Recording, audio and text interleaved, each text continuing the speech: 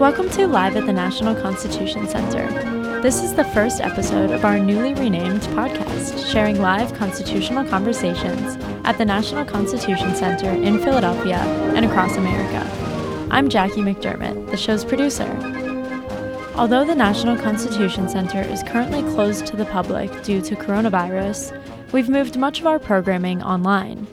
We're presenting virtual constitutional conversations with leading historians, thought leaders, and public figures, and we'll share those conversations here on the podcast in the coming weeks. But before we went remote, earlier this spring, we had the chance to hold a few programs that we're excited to share here on the podcast. Today's episode is from an event held at the center in early March as part of our year-long celebration of the 100th anniversary of the 19th Amendment. It features historian Laurie Ginsberg and members of the National Constitution Center staff. Ginsberg is the author of Elizabeth Cady Stanton, An American Life, and she sits down with National Constitution Center exhibit developer Elena Popchak and Senior Director of Content Lana Ulrich. They explore the fight for women's suffrage and profile one of the charismatic and complex leaders of the movement, Elizabeth Cady Stanton. First, Elena sat down with National Constitution Center President Jeffrey Rosen to discuss the center's forthcoming exhibit, The 19th Amendment, How Women Won the Vote. So, to get these conversations started, here's Jeff.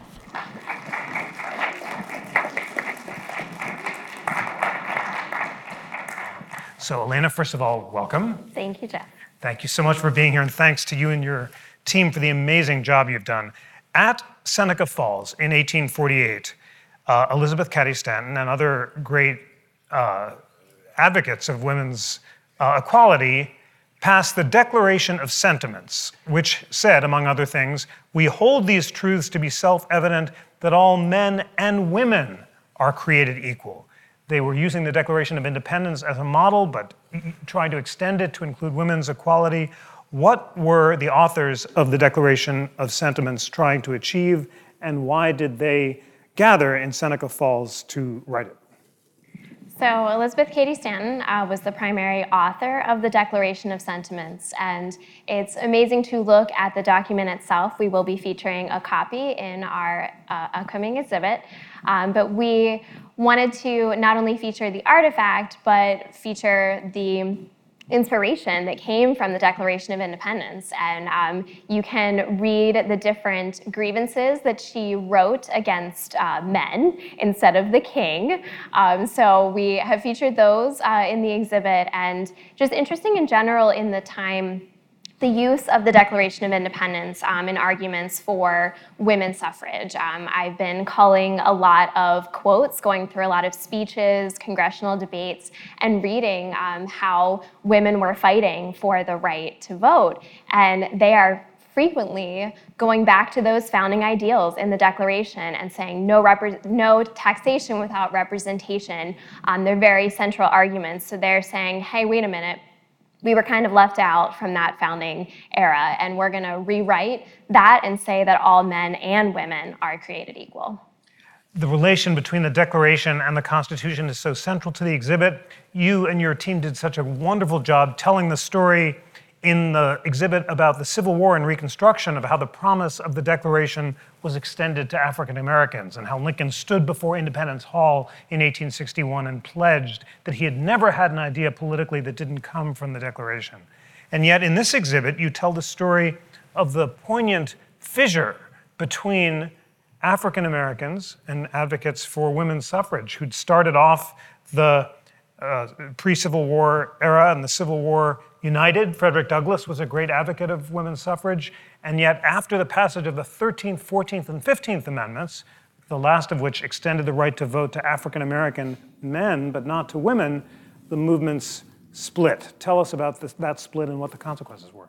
So it's a really significant story that we do actually have started in our Civil War and Reconstruction exhibit that is permanent here at the Constitution Center. And we continue that story into this 19th Amendment gallery, where you can see the roots of these arguments and how there was unification after the Civil War towards a common cause. So before that, it really being slavery, and then When slavery is abolished with the 13th Amendment, we get to the 14th Amendment, and the very critical word male is inserted into the Constitution for the first time. And this upsets many white women in particular who were fighting for their suffrage.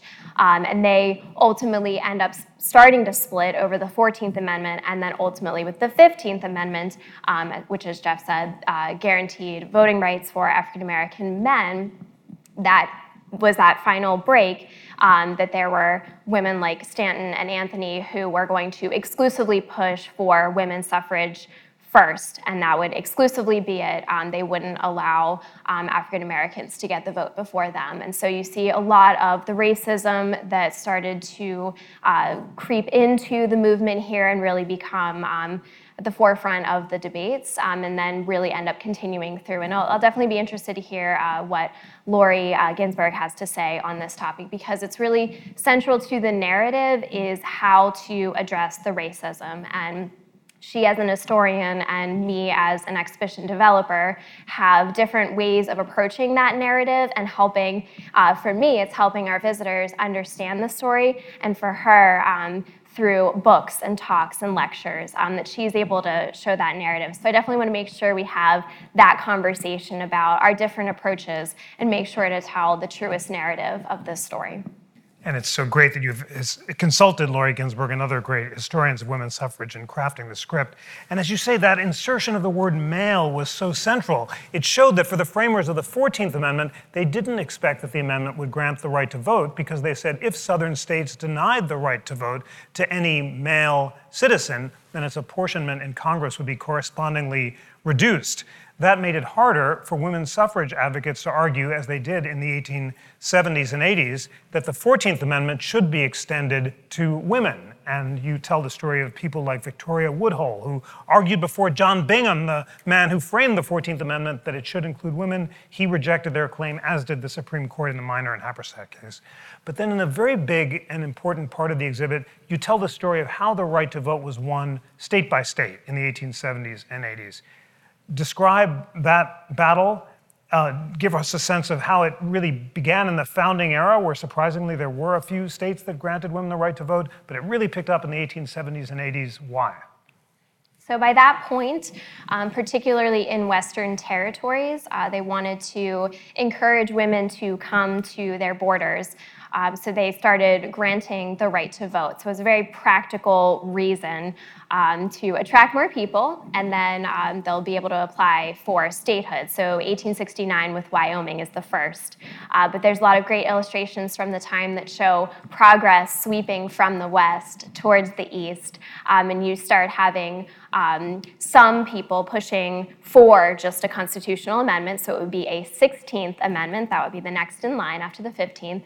And then you have a lot of women who are pushing at the state level for change, hoping that if enough states fall, then ultimately there will be national change. So this really propels the story into the 20th century, where we look at that continuation of different tactics, and then we get towards the end where there's those final few years where it gets really dramatic, and you're seeing a lot more of the photography that we're familiar with picketing in front of the White House, parades, processions, all these very public things happening. And then ultimately with World War I, you have this push to ultimately grant women the right to vote and really fulfill a true democracy.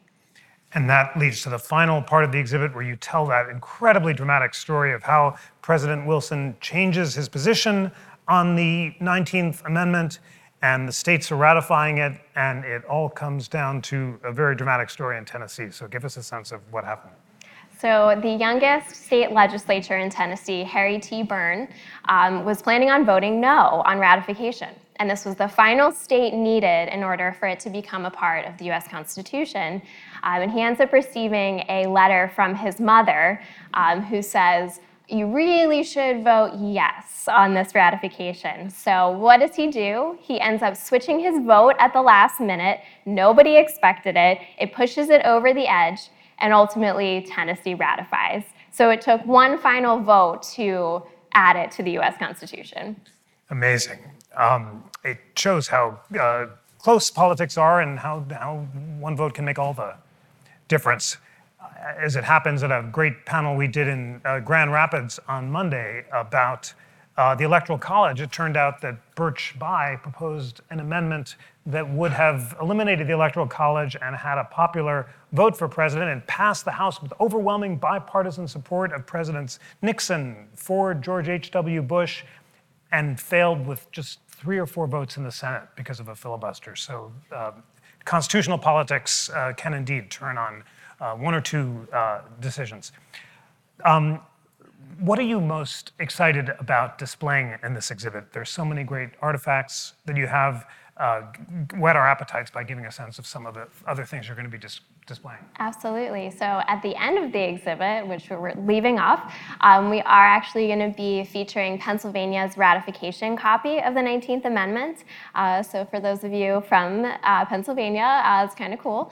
We'll also be featuring an array of ephemera from the era of just women in various ways trying to get the right to vote and convince other people that they should have that right. So there's a lot of cool imagery and sayings. You'll see a lot of posters, different buttons with pants on them or rolling pins, a lot of visual cues there.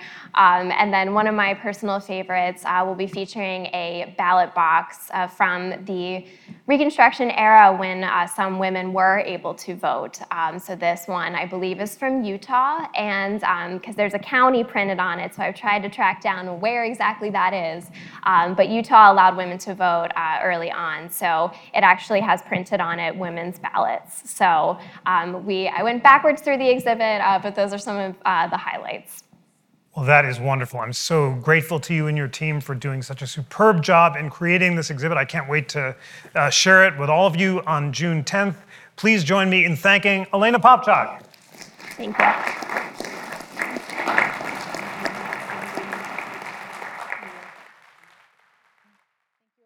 I'm excited to continue the conversation with you about the exhibit and also in conversation with Lori. Lori, thank you for being here to discuss your book on Stanton. Thank you also for being a member of the National Constitution Center, and thank you to all the members out there for your support and for coming to this program as well. Your support makes it possible, so welcome. Lori, so I just want to start by asking you a little bit about Stanton and her life. Before we do, I'll introduce you a little bit more too by telling a little bit about your background. You're a professor of history and women's studies at Pennsylvania State University, and you've written several books on women's history, including most recently Untidy Origins, A Story of Women's Rights in Antebellum, New York. And obviously, the book that we're discussing tonight, Elizabeth Cady Stanton, An American Life. Am I pronouncing it right? Katie or Cady? I think that the correct pronunciation is Cady, but almost everyone says Katie, and I don't know why. Okay. It's one of those don't know. Yeah, sure. Okay, so tell us a little bit about Stanton's life. She was born in upstate New York, I think in 1815, right. About her family, and in particular her relationship with her father, which I found really interesting, detailed in your book. Okay, sure. First, thanks for having me here. It's a pleasure to come to the Constitution Center always, and to meet the people who make the extraordinary exhibits here, which I've always loved. Elizabeth Cady Stanton is someone who I've always argued with. I've written a number of books in women's history, and she's always in the room. She takes up a lot of space for those of us who do U.S. women's history, and she's a fascinating character. She was charismatic, bossy, elitist, brilliant, and she is quite amazing. I really think that people who study U.S. women's history can't help but grapple with her in some ways. I really do believe that for all of her flaws, there's no one quite like her in the 19th century. She was born in 1815 in Johnstown, New York. Her father was a judge. Her mother was a descendant of a Revolutionary War hero. They were quite conservative, wealthy, property-owning, slave-owning, which people often forget was still the case in upstate New York, in much of the North, in fact. And very traditional, especially as Stanton remembered it on matters of gender. So the famous story that she told is that when she was 11, her last brother died, and she crawled into her father's lap seeking to give and receive comfort. And he put his arm around her and sighed and said, "Oh, my daughter, I wished you were a boy." Now, everybody groans at that, and the sting of the remark is certainly something that many women feel, but it's not actually an irrational comment for a father of a brilliant daughter who recognized that her life was going to be quite limited by the time and place in which she lived. I mean, there were really not very many options for a wealthy young woman born in 1815. She got the best education available to girls at the Troy Female Seminary, but she was always resentful that she didn't get to go to college with the boys after handily beating them in all subjects in grade school. And she took that resentment with her in making a life that was devoted to challenging all the many ways, and you'll hear me say this many times tonight, not merely suffrage, all the many ways that she felt women's spirit was crushed, their opportunities limited, and their lives restricted simply by virtue of being girls. Right. It's interesting that her father, he was very much opposed to suffrage and was a traditionalist, and she kind of rebelled against that throughout her life. And you hint that they may have been part of her motivation, partly behind her, some of the work that she did. But one thing that he did do was, being conscious of the laws that regulated women, he put a lot of property in her name because he was maybe distrustful of, husbands or the way they would treat their women or their wives' property. So I thought that was kind of an interesting aspect. I mean, in 1848, in April of 1848, the Married Women's Property Act passed in New York, which gave married women the right to own property, inherit property, sue, be sued, make contracts, and so on. And it was fathers like Judge Cady who supported this, partly because they wanted their inherited wealth not to go to sons-in-law. Not necessarily profligate ones, but just unknown quantities. And Elizabeth Cady Stanton's husband, Henry Brewster Stanton, although he became a lawyer and was in the state Senate for a while, he was not well off or a suitable beau when they met. And Elizabeth's father was clear that he was going to leave property separately for her, including the house they owned. Yeah, her husband was an abolitionist. Later, he became a lawyer, I think, and a legislator, but he was primarily devoted to abolitionist work when they got married. And so for a conservative family to have their lively, brilliant 25-year-old daughter fall in love with this 35-year-old abolitionist lecturer was not the choice. And the father first forbade the marriage, and then whatever, they ended up getting married and going on their honeymoon in 1840 to the World Anti-Slavery Convention in London. And that was a very momentous event in her life. Her first time out of the country, she was interacting with all these British women who were very advanced in the tactics that they were using in the suffrage movement over in the UK, and that was a really powerful experience for her. Yeah, I think what she was mostly impressed with was the American women she met there. She met Lucretia Mott and Sarah Pugh and Mary Grew, a bunch of Philadelphia female anti-slavery society women who were elected by their local chapters of the American Anti-Slavery Society as delegates to London. But when they got to the World Convention, the British Quakers, who were much more conservative on matters of gender, much more mainstream in British life, they barred the women from participating and set them behind a bar, which outraged the young Elizabeth Cady Stanton no end, and outraged other people too. William Lloyd Garrison, Charles Remond, a couple of men sat behind the bar with them and refused to participate in a rare and bold action of solidarity with excluded groups. And it really, for Stanton, she described it as a political turning point in her life, meeting the older Lucretia Mott, meeting these women who had for years already, this is 1840, certainly for 6 or 7 years, they'd already been struggling about issues around women's rights. Elena, you and Jeff were just talking about the exhibit. What we've been talking about is actually pre-Seneca Falls, and it just as important to the movement, but obviously the exhibit, the main focus kind of drops you in at 1848 at the Seneca Falls Convention. And so, what's the approach to telling the story of Stanton, her work prior to Seneca Falls, and kind of incorporating the work of the anti-slavery movement and the importance of that to the suffrage movement? Yeah, it's always interesting when you go to start working on an exhibit. You have a very limited space. There's never an infinite amount of space. So you have to make important decisions at the get-go. Where are we going to start in time? Where are we going to end in time? It's not always clear-cut. But we did decide as a jumping off point to go with 1848 with Seneca Falls, but that doesn't mean we don't acknowledge what's happening before. So through historical events occurring before that, what was voting like at the founding is really important. We include the story of New Jersey. Their first state constitution did allow some women to vote, particularly if they held property, so primarily widows.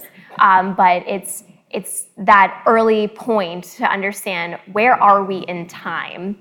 What do I need to know for when we get to 1848, what life was like for women? So we certainly tread that ground from the original Constitution being written and then through 1848, but we really jump off at 1848. But we tell the story of Stanton. We feature a lot of other women and men who were fighting for women's suffrage. So you'll be able to meet some of these women and men in an interactive element in the exhibit, where we'll feature bios for each of these individuals. So Stanton is one of them. So you'll get a little bit of her background as well as her influential role. But it's interesting for writing exhibits. There's only so much you can include. So if you envision for any one person, there might be about 50 words, which is about 3 sentences. So it could be a Herculean task just to get it down to that really important nugget of information. So it's always interesting to think of how Lori's able to write a whole book on one person, and I have maybe 2 or 3 spots in the exhibit if we're talking about the Declaration of Sentiments or we're talking about Stanton in particular.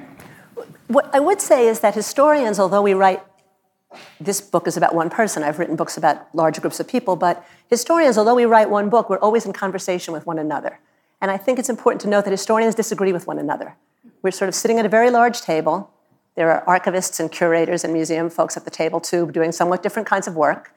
And we are always in conversation with each other about some of the same questions about where do we start and end a story, but also what's the framework for that story and what's the interpretation in the story. And I guess the main difference to me is not so much between what we do is not so much the temporal focus or the topical focus as the different ways that we interpret stuff. For me, there is no women's suffrage movement in 1840. There's not really a suffrage movement till after the Civil War. All of these folks are abolitionists. Every one of the 300 people who went to the Seneca Falls Convention had heard of women's rights before, because they were all involved in the anti-slavery movement in one way or another. And so to me, it's not just that anti-slavery provides a jumping-off point or a context for women's suffrage and women's rights, although it certainly does that. It's that it was the audience and the constituency and what Stanton and Anthony referred to as the school of abolitionism that launched their thinking and their careers in different ways for different activists, of course. I think it's important to keep in mind that, and it's very hard to do this, it's very hard to understand how radical all this was. I have some tricks that I do with students about this, but it's hard to understand it when the Seneca Falls Convention demanded numerous, as you pointed out, about the Seneca Falls Declaration of Sentiments, a range of rights for women, the vote among them, and when people demanded an end of slavery, these seem so obvious to us that we can't imagine how outrageous they were at the time, but it's important to keep in mind that these people were the lunatic fringe of their generation. They were the people did not want to be seen with on the street. And it's hard for us to do that, to remember that. Well, with Seneca Falls, I mean, as you write in the book, Lori, there was a large consensus, it seemed, around most of the points that the women were trying to make, the one exception obviously being the right to vote. And to the extent that other women suffragists said to Stanton, you can't put this in there. People are going to think we're crazy. They're not going to take us seriously. Even her husband, I think, said that. It's going to make it seem like a farce. But she insisted, and it got in there. Right. Can I explain that context a little bit? People, including Elizabeth Cady Stanton, have often thought that the folks who objected to including the vote did so because they were timid or politically cautious. But I think that's not the case. People like Lucretia Mott, who were Quakers, did not believe in working in electoral politics. They were non-voting abolitionists. The men, too. They believed that politics were, hard for us to believe, dirty and corrupt and based in violence. And they chose not to work in that world of electoral politics. So when someone like Lucretia Mott said, it's with great, as she did a couple years later, it's with great reluctance that I demand the vote for women, even as she was demanding it. That reluctance stemmed not because she was more timid or conservative, but because the vote was a fraught tool for what were called at the time ultraists, moral suasion abolitionists and reformers who didn't believe that voting was the best or most appropriate way to create moral change in a society. So I think Stanton, who thought she was the most radical person on the planet, and always right, exaggerated other people's timidity about this. That's interesting. Yeah, I mean, so was Lucy Stone similar to Lucretia Mott in that? Because I know she founded the American Women's Suffrage Association, which had a different approach to the one that Stanton and Anthony would go on to found, the National Women's Suffrage Association. But that's already decades later. Lucy Stone was speaking as an anti-slavery agent and adding to her speeches lectures on women's rights before Stanton thought to get up on a podium a couple of years earlier. So Lucy Stone already saw a connection between demanding the end of slavery and demanding the end of restrictions on women's legal, political, and, what do we want to say, cultural lives.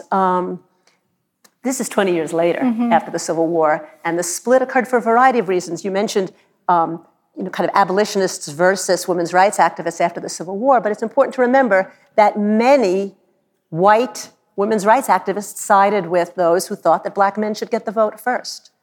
And Stanton did not. And some of this, it's such a complicated and interesting debate, but I think they both took ethical positions based on a different way of seeing the world. For Stanton, I think I actually brought this quote with me. For Stanton, the 13th Amendment ended the question of slavery. She at one point said, I wrote this down because I just think it's a wonderful quote, she said, in 1868, she said, "The curtain has fallen on the last act." This is regarding the Negro question. "The curtain has fallen on the last act. The lights are extinguished and the audience gone to their homes." This is in the face of enormous, vicious, racist violence in the South, which we know she read about, because it's in the newspaper she read. And for her, anti-slavery stood more or less as prelude to what she viewed as the more important rights of women like herself. Other women didn't agree with her. Lucy Stone didn't agree. And other women, African-American women as well as white women, thought that it was more urgent in that crisis for black men to have the vote so that their communities would be represented in Southern legislatures. So it's not really I would resist calling it a sort of black men versus white women split. There were many different kinds of splits which had to do with making different decisions about what was the greatest emergency in the face of early Reconstruction. Right. Well, I know, Elena, this is one of the biggest questions and challenges in kind of teaching about this era, and you were very interested in sort of hearing Laurie's thoughts on it, about how, to approach it in a fair but accurate way, presenting that history to a modern audience. I think that Stanton really thought she was taking the moral high ground. She said she believed in universal suffrage. Now, you all understand when people say universal suffrage, they don't mean to include children, which is it. And you laugh, but logically, children are citizens as well, and this is how unthinkable women's suffrage was to a lot of people. It was similar to calling for votes for children, or analogous to calling for that. Stanton could have stuck to the moral high ground of saying no one's rights should precede anyone else's, but instead of doing that, she resorted to some rather extraordinarily ugly racist remarks that still make us that are still painful to read. And she made them publicly, and she alienated her friends, including the ever-loyal Frederick Douglass, who I would never say anyone in history was a saint, but he put up with a lot of grief from her. And, she didn't stick to the moral high ground that she could have. She was a political absolutist. Absolutists can be thrilling, but they also can be sometimes wrong. My view. And historians disagree about this. That's interesting, too, though, because I think you described that she was very cautious about sort of writing about anything that she felt in her. Oh, yeah. She wrote a lot, but she didn't write about, this is how I feel about this subject or that subject. She wanted to have the exterior of a saint because she was very aware that she was the portrayal of the suffrage movement, and yet, then there's all these other complications about the things that she was writing with regard to race and nativism and things like that. She didn't think that took away from her saintly image. She thought she was right. Oh, interesting. That is not the part she worried about. I think she had, like everybody, I think she had issues with her children. I mean, for such an advocate of progressive womanhood and divorce and women's autonomy and so on, she had 7 children. I mean, virtually no other suffrage or activist leaders had that many children. She had a lot of children. And at one point she referred to her, I think, 7th baby as her biennial clumsiness. implying that she had some idea how not to have so many children, but did anyway. And, I think she had, like everybody, I think she had family difficulties.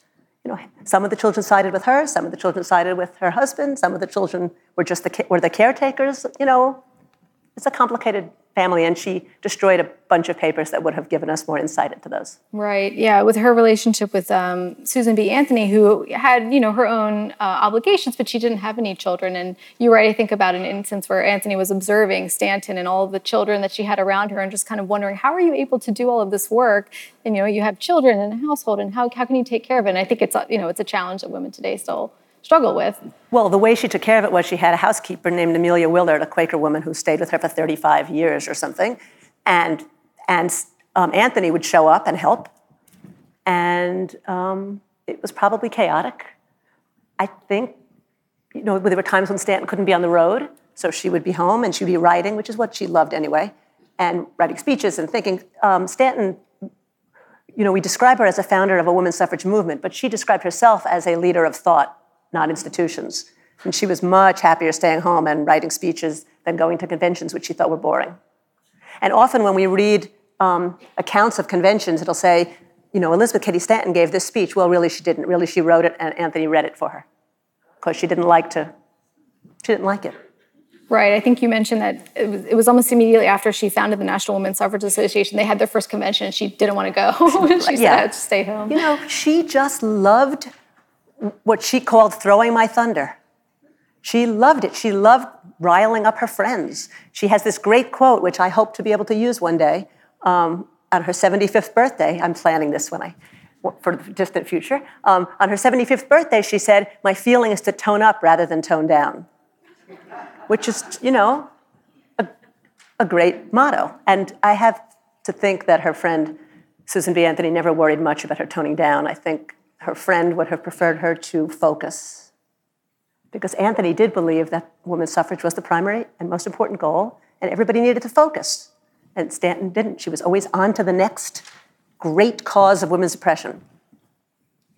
One thing that both Stanton and Anthony did was, in the midst of the various strategies in pursuing the 19th Amendment, the federal amendment, the state-by-state reform, that they actually went to the polls and tried to vote. You mentioned November 2nd, 1880, Election Day, is when Stanton tried to vote, and Susan B. Anthony did as well. I know, Elena, we're talking about that in the exhibit too.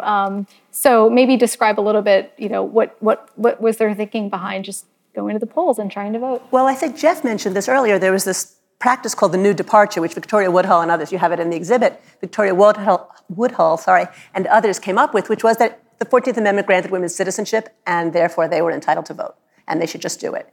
And it started actually early with a number of women, white and African-American women in Washington, D.C., who went off to try to vote. And there were dozens of women all over the country. Vineland, New Jersey was a big place for voting. And there were women all over the country who decided to go try it. And in 1872, Susan B. Anthony in Rochester, with her sister and a bunch of friends, went and voted, got arrested, became a big cause celeb. The judge, for reasons that absolutely escaped me, asked her if she had any final words to say at the end of her trial, which has always struck me as such a foolish thing, because of course she gave a speech, and of course she published it and distributed it throughout the country, and it became a big cause. She refused to pay the $100 fine, and it became a big deal. By the time, and also Anthony, because she was now voting, took the process very seriously. Voting is never merely symbolic. We all know this. She went and voted, as she put it, the straight Republican ticket, deciding that the two candidates were awful enough, but one was slightly better than the other. So she voted for Grant over Greeley, and it was hard. Stanton, in I think 1880, when she decided to vote, it was already, the New Departure had already pretty much failed. It was a symbolic act for her on her part. There's a very funny story where the person who takes your ballot from you thought this was going to be really historic, so he wanted to buy her ticket. And she kept it because it's in her papers. He signed his name to it, and it's very cool. She made a big deal about it, but it didn't ever become the cause that Anthony's did. And by then, she was launched onto other causes anyway.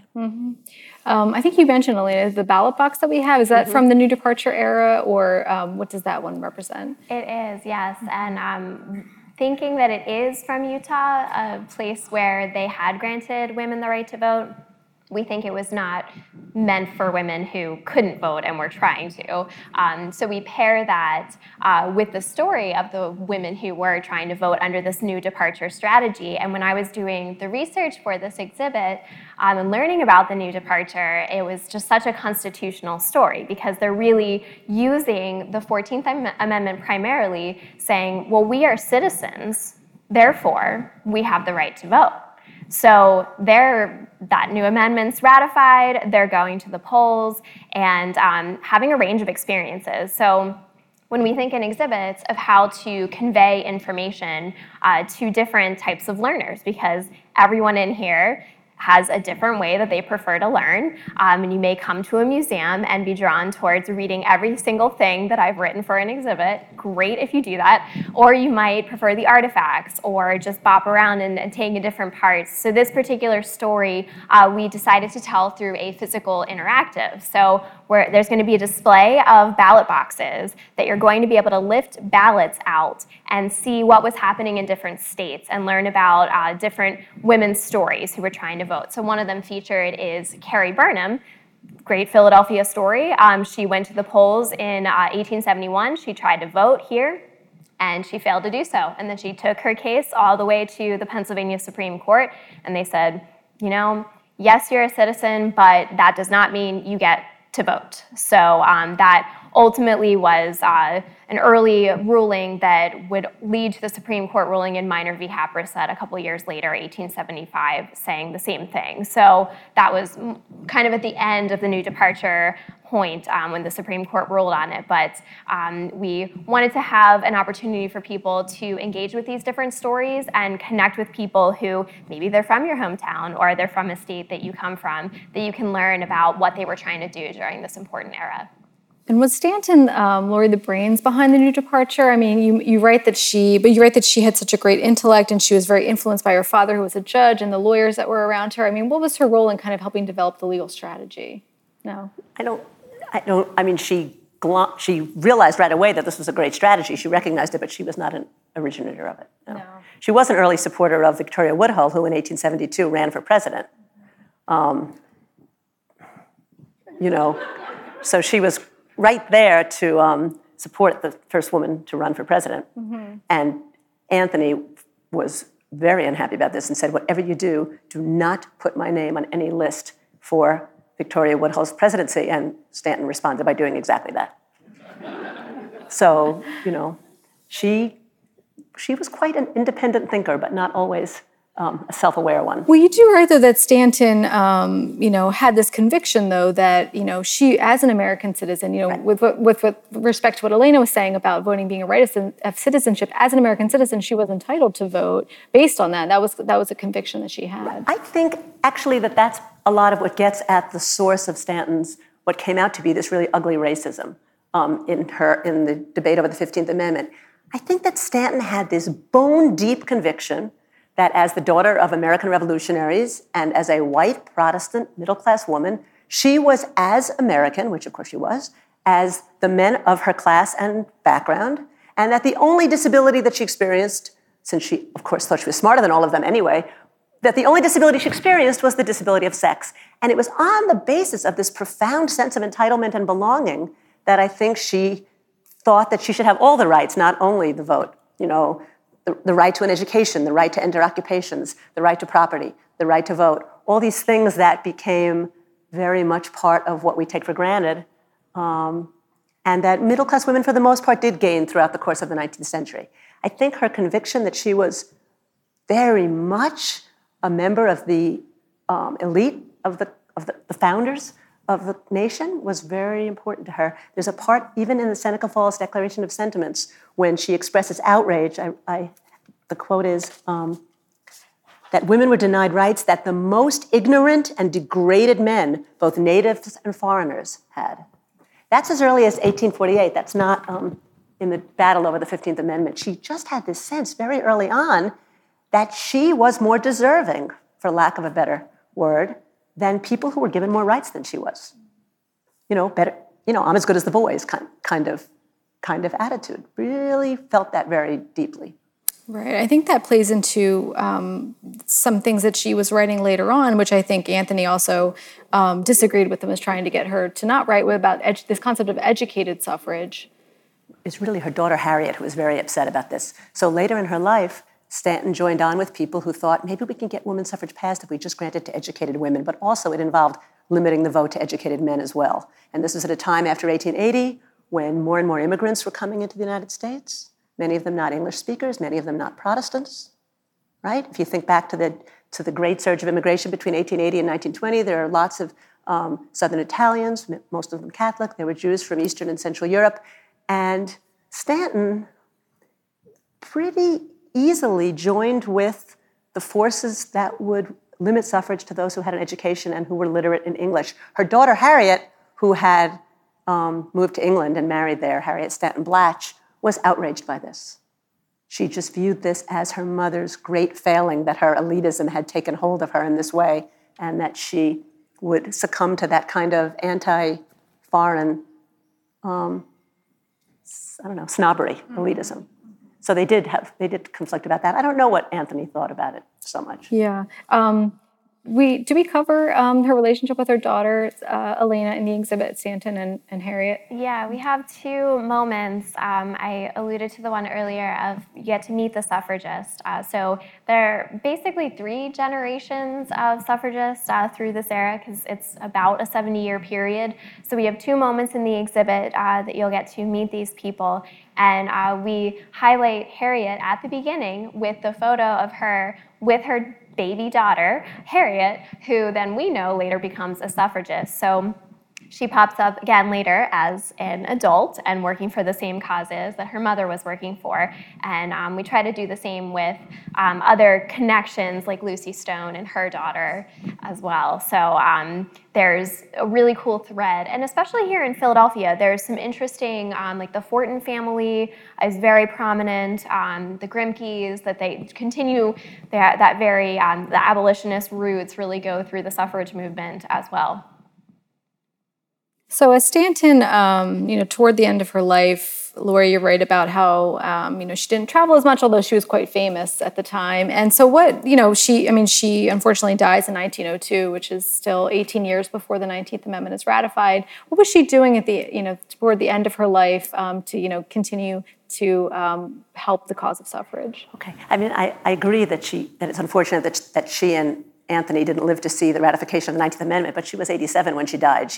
There's this whole thing about how she died so soon.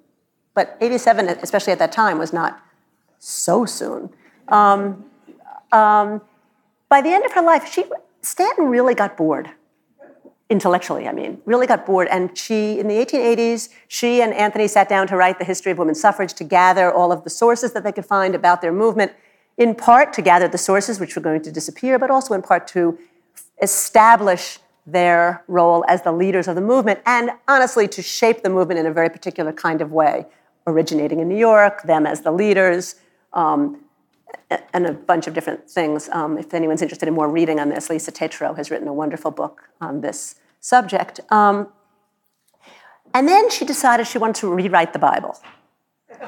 Because Stanton was an ardent secularist. The word didn't exist, but she was an ardent secularist, very skeptical, deeply Protestant in many ways in terms of her thinking, but very skeptical of organized religion. She felt that the ministers in her era had crushed women's spirit and limited and opposed their efforts to change their roles, which there was some basis to.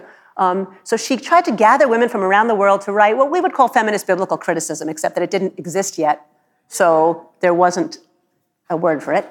Her friends were very annoyed at her about this. Anthony, Martha Coffin Wright, all of them were like, really, you're going to spend your time on this when there's so much more work to be done? And she was just adamant that this was an important late-in-life work for her. And so she wrote this book called The Women's Bible, edited it, really, and was chastised, censured by her own organization and movement for it. Because by the 1890s, the movement was needing and getting the support of more conservative ministers, as well as the support of women like the Women's Christian Temperance Union, who believed that women's suffrage would gain, a purified home, an end of alcohol, and so on, the things that they were struggling for. And so they were not so interested in alienating the clergy as Mrs. Stanton was by that time. And so she continued to be as unrespectable and annoying as she could, even within her own movement. Mm. And did she focus throughout, or even at the end of her life, about the laws of coverture at the time, or what was the status toward the end? Had most of them been repealed? The Married Women's Property Act were in place. They were. Yeah. There's very little. There's still unequal laws. I mean, it's not until the 1930s that if you were an American woman, like Stanton's daughter Harriet, and you married a foreigner, you lost your citizenship. Which, when women's suffrage passed, some American women discovered to their, you can imagine, annoyance. So there were certainly, into all of our lifetimes, there were certainly laws that were discriminatory against women, but the laws of property ownership had changed, and even by the 1860s, many of the laws of wage ownership had changed. There's still complicated laws about who owns unwaged housework and domestic labor, but that remains unresolved. Mm-hmm. I think you're right about how the issue of divorce was another controversial one that she wanted to fight for, but I think it created tension with, religious suffragists who didn't necessarily want to fight that fight. Right, including her friend, Lucy Stone's sister-in-law, Antoinette Brown Blackwell, who was a minister by training and just, did not want to touch this idea that the sacred compact of marriage was, I don't know, if merely or primarily a legal contract that could be broken. But these women were also, for the most part, temperance advocates. And the argument was women should be able to divorce drunken husbands. And there was an ongoing debate about what was worth bringing up in the context of women's conventions. Stanton was ready to bring up anything. Stanton was prepared to hurl her thunder, and not everyone wanted to do that. She was not strategic. I think it's fair to say she was not strategic.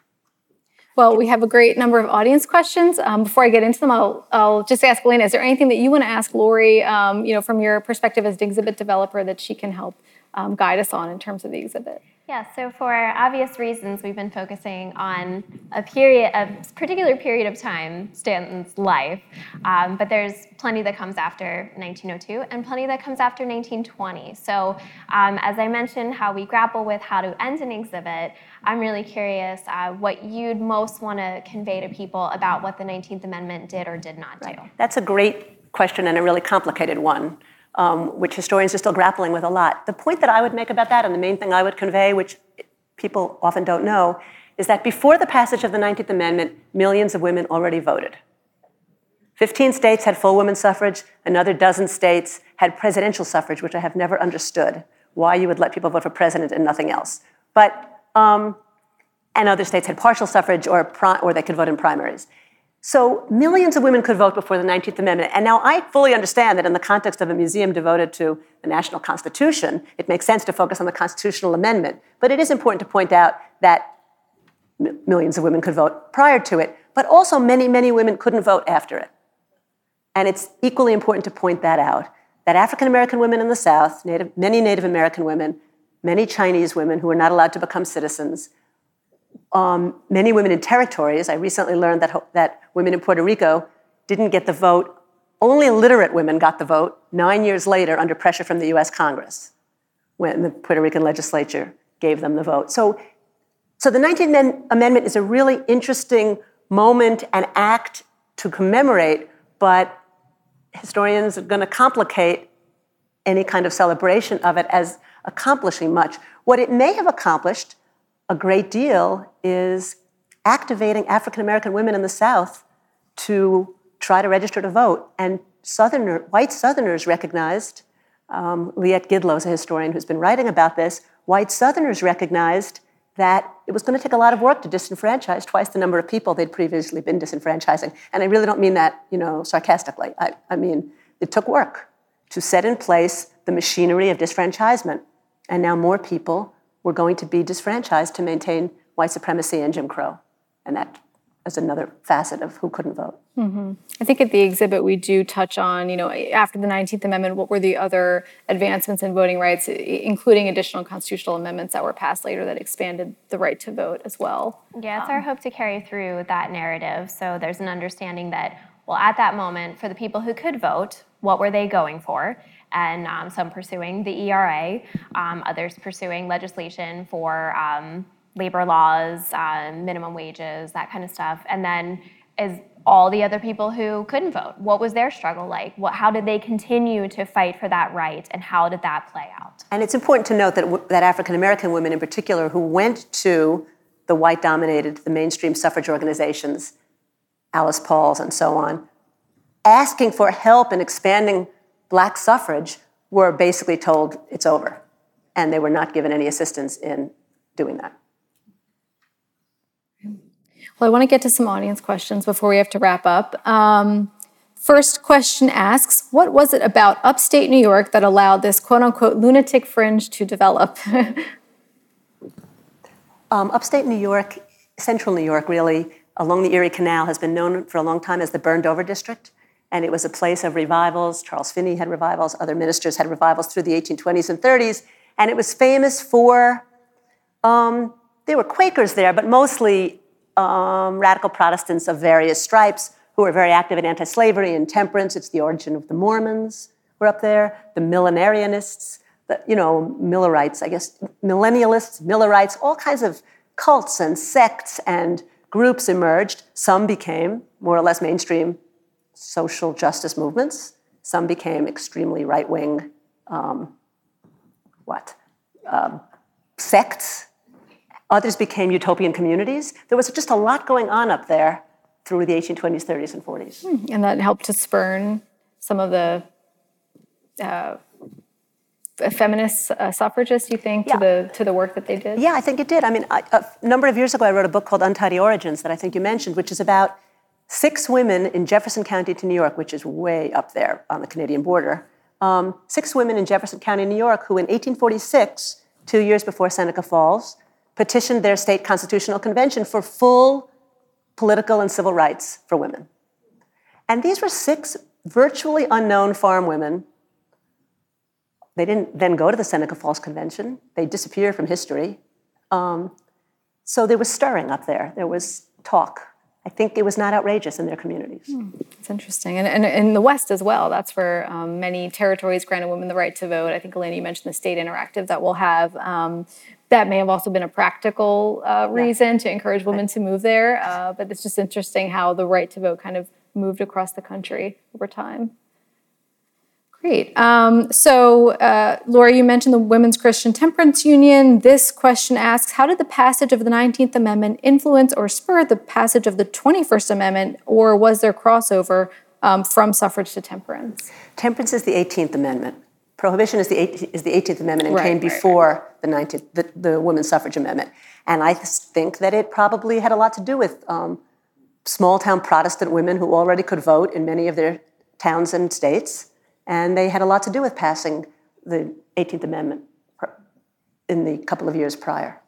Yeah. Interesting that a lot of the anti-suffrage arguments, which they're very active at this point, formally organizing around like the 1890s, but really a lot of them coming from the liquor industry and very practical. If women get the vote, they're likely going to vote for temperance, for prohibition. Right.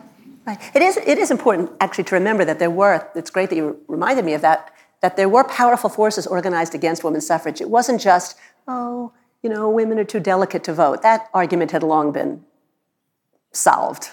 Women were in all kinds of areas of public life, and I don't know who still believed that by the 1890s or whenever, or through the next 30 years. But there were powerful forces against women voting, including by women, who, very conservative women who believed that this was going to bring out other radical behaviors.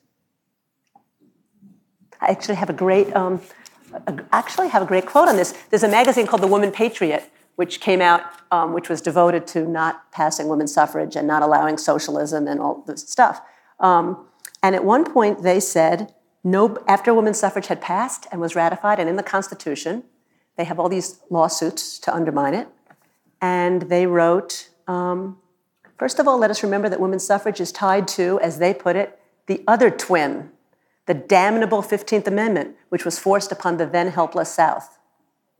So this is many decades after 3 decades after black men have been disenfranchised in the South. They're still bent out of shape about the 15th Amendment because they recognize that radical causes go together. Suffrage was never isolated. But then they went on to say, this is the Woman Patriot in 1920, nobody but the mentally blind ever expected the feminist movement to stop at the winning of the vote.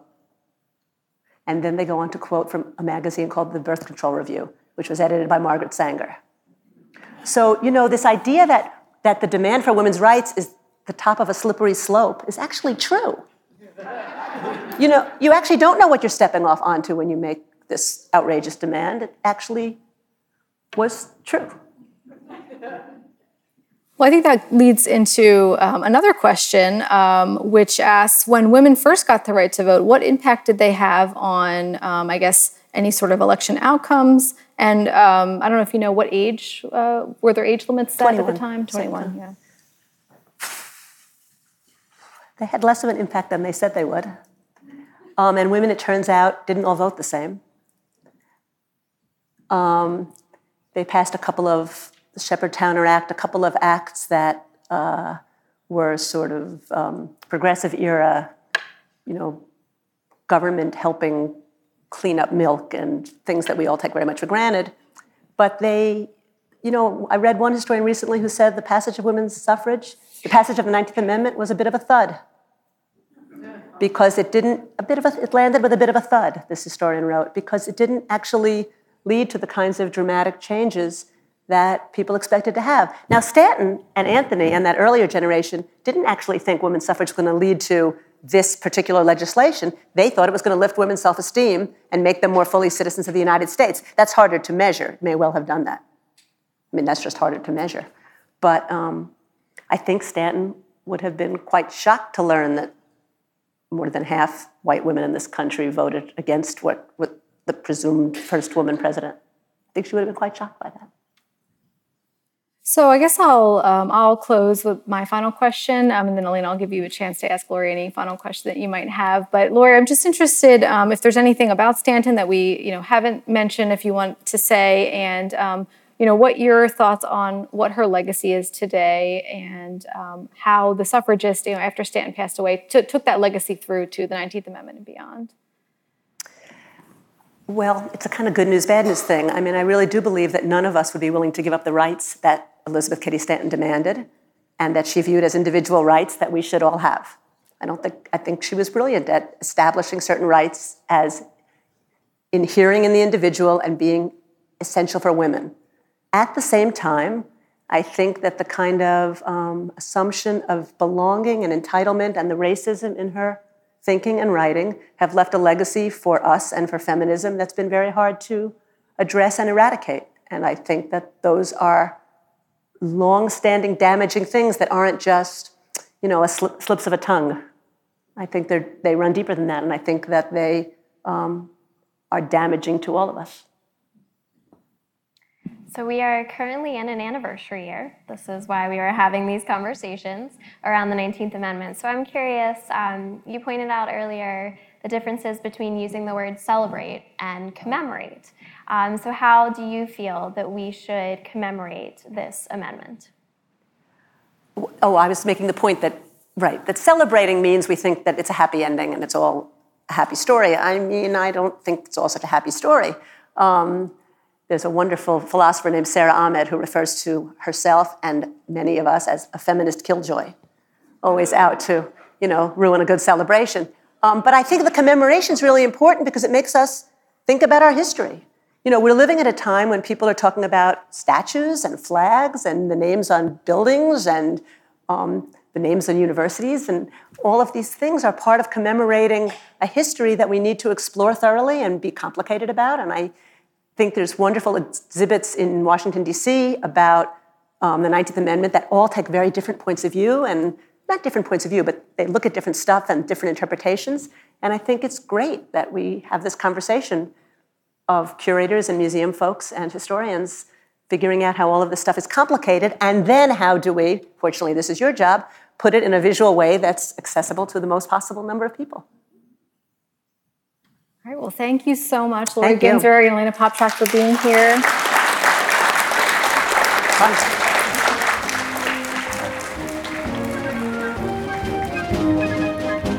This episode was engineered by Greg Scheckler and produced by me, Jackie McDermott, and Tanea Tauber.